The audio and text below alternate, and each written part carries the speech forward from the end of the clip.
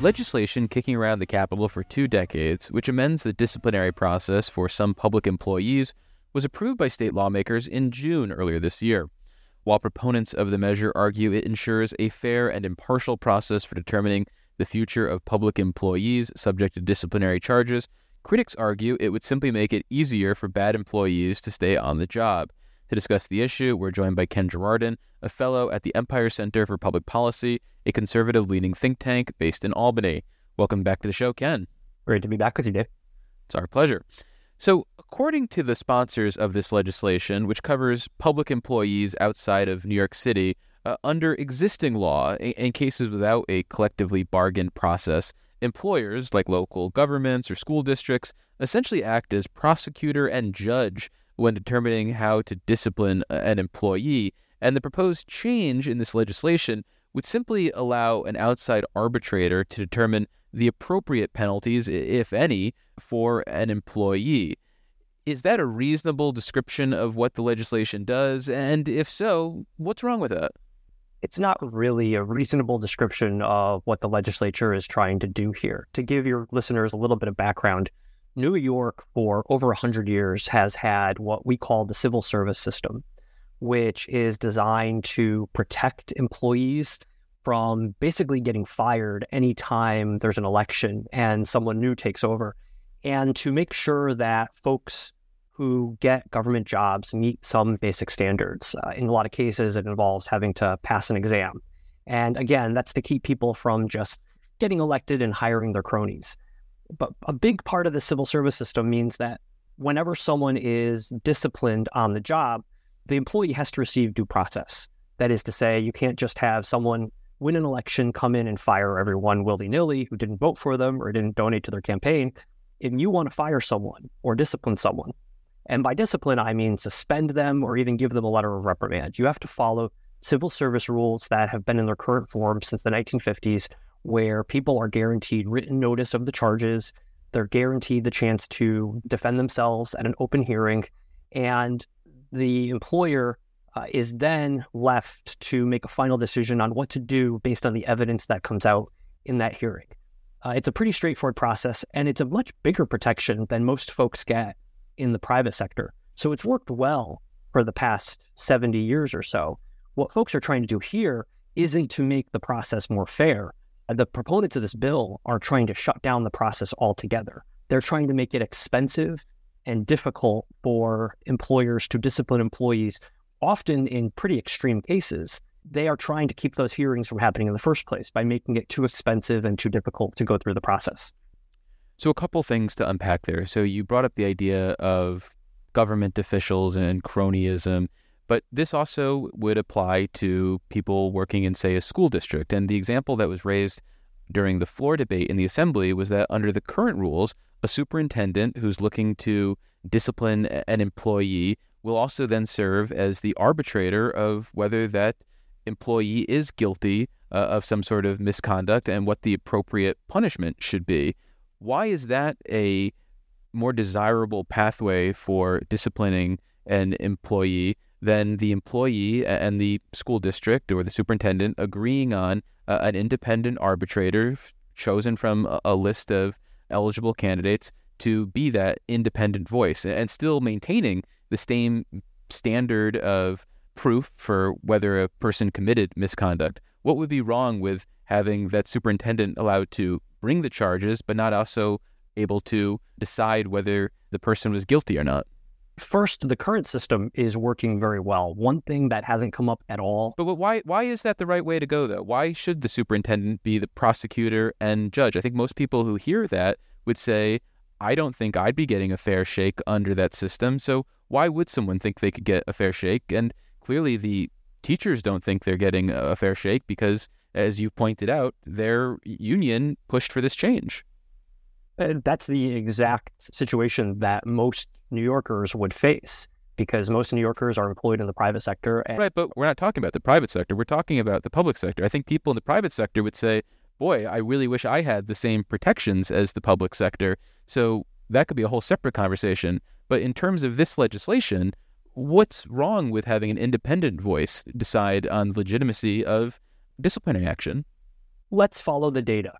The proponents of this bill have openly said that they want to mirror New York's teacher tenure system. The teacher tenure system is the one in which it takes roughly $140,000 and an average of 180 days to discipline a teacher for any bad behavior at work that doesn't involve a felony against a student.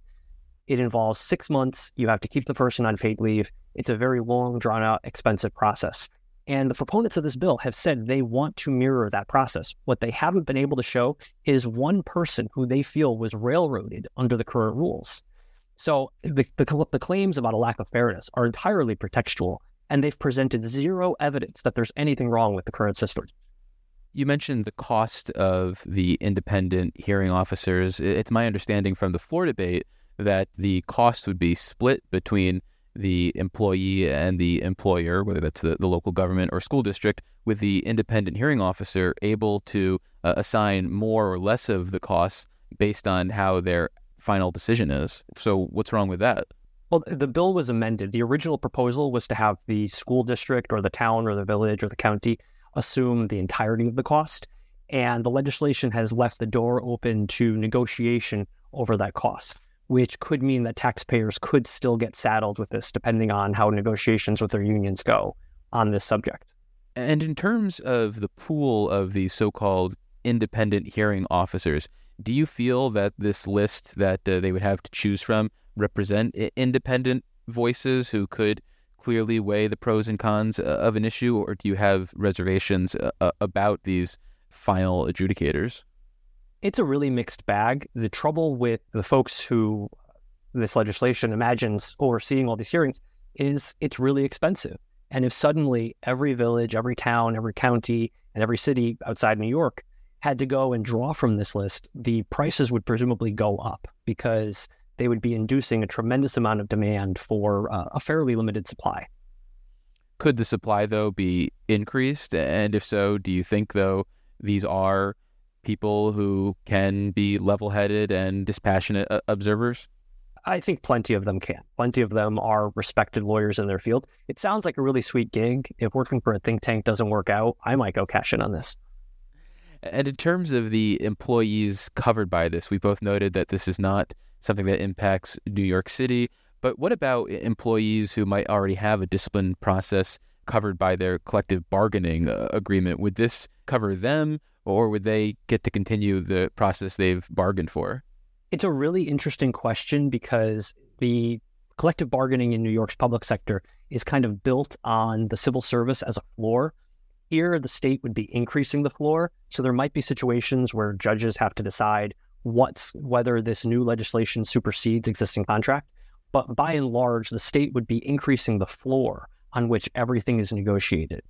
Assuming this legislation is signed into law, how will you judge whether it's working or not, whether it is costing too much, whether the process is taking too long? What are the benchmarks that you would use to determine whether it's successful or not?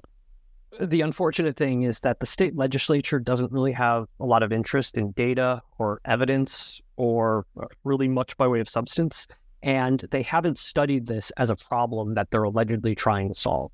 They haven't gone out there and said, we have X number of people getting disciplined per year. We think Y percentage of them are being treated unfairly, and we want to get that down to Z.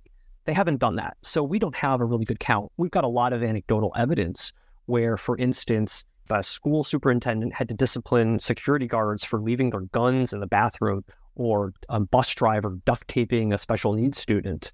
So we know anecdotally that there are cases where discipline is being administered quite appropriately. What we'd have to see is how expensive does that discipline become, how often is it administered, and how often, as is the case with teachers, how often are you seeing school superintendents especially say, we're not even trying? There was a survey done by the School Boards Association 5 years ago where they found a third of superintendents said, we had a teacher who we should have terminated for various reasons, and we didn't even try because the tenure system, the one that the state is trying to impose on mayors, town supervisors, county executives, is so bad we didn't even make an attempt.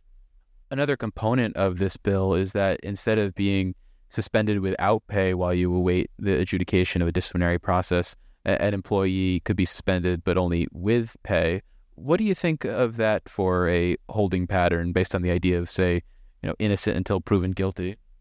Right now, the system works well in that folks get their hearing, and depending on how that case is adjudicated, or if it's appealed, how it's appealed, folks get back pay if it was found that they were suspended inappropriately or termination was sought inappropriately. We have a good system for making people whole if they are wrongfully accused of stuff.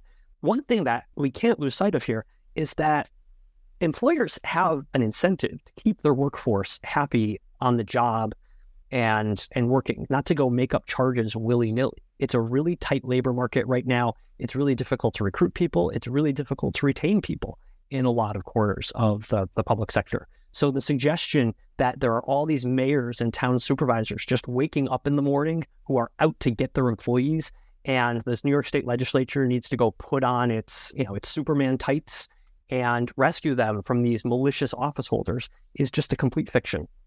But conversely, you and I both know, whether it's in government or private life, that there are vindictive employers, employers who hold a grudge, employers who are willing to bite off their nose to spite their face and would be willing to go after employees. So why doesn't it make sense to protect those victims, so to speak, even if they do represent a small portion of the pool that might be covered by something like this? Well, ultimately, the civil service system is there to protect the taxpayers as much as it is to protect the employees working. And I realize there's overlap in those groups, but it's there to keep the taxpayers from having government services collapse every time there's an election. And it's been working quite well. Like I said, we don't have any evidence where employers are, notwithstanding the fact that there are bad people in elected office all over the place, we don't see evidence that this particular system is being abused by those people. Well, we've been speaking with Ken Girardin. He's a fellow at the Empire Center for Public Policy. Ken, thank you so much for making the time. I really appreciate it. Thanks for having me. Support for the Capitol Press Room provided by the New York State AFL-CIO, a federation of 3,000 unions fighting for working people by keeping New York State union strong. Visit unionstrongny.org for more information.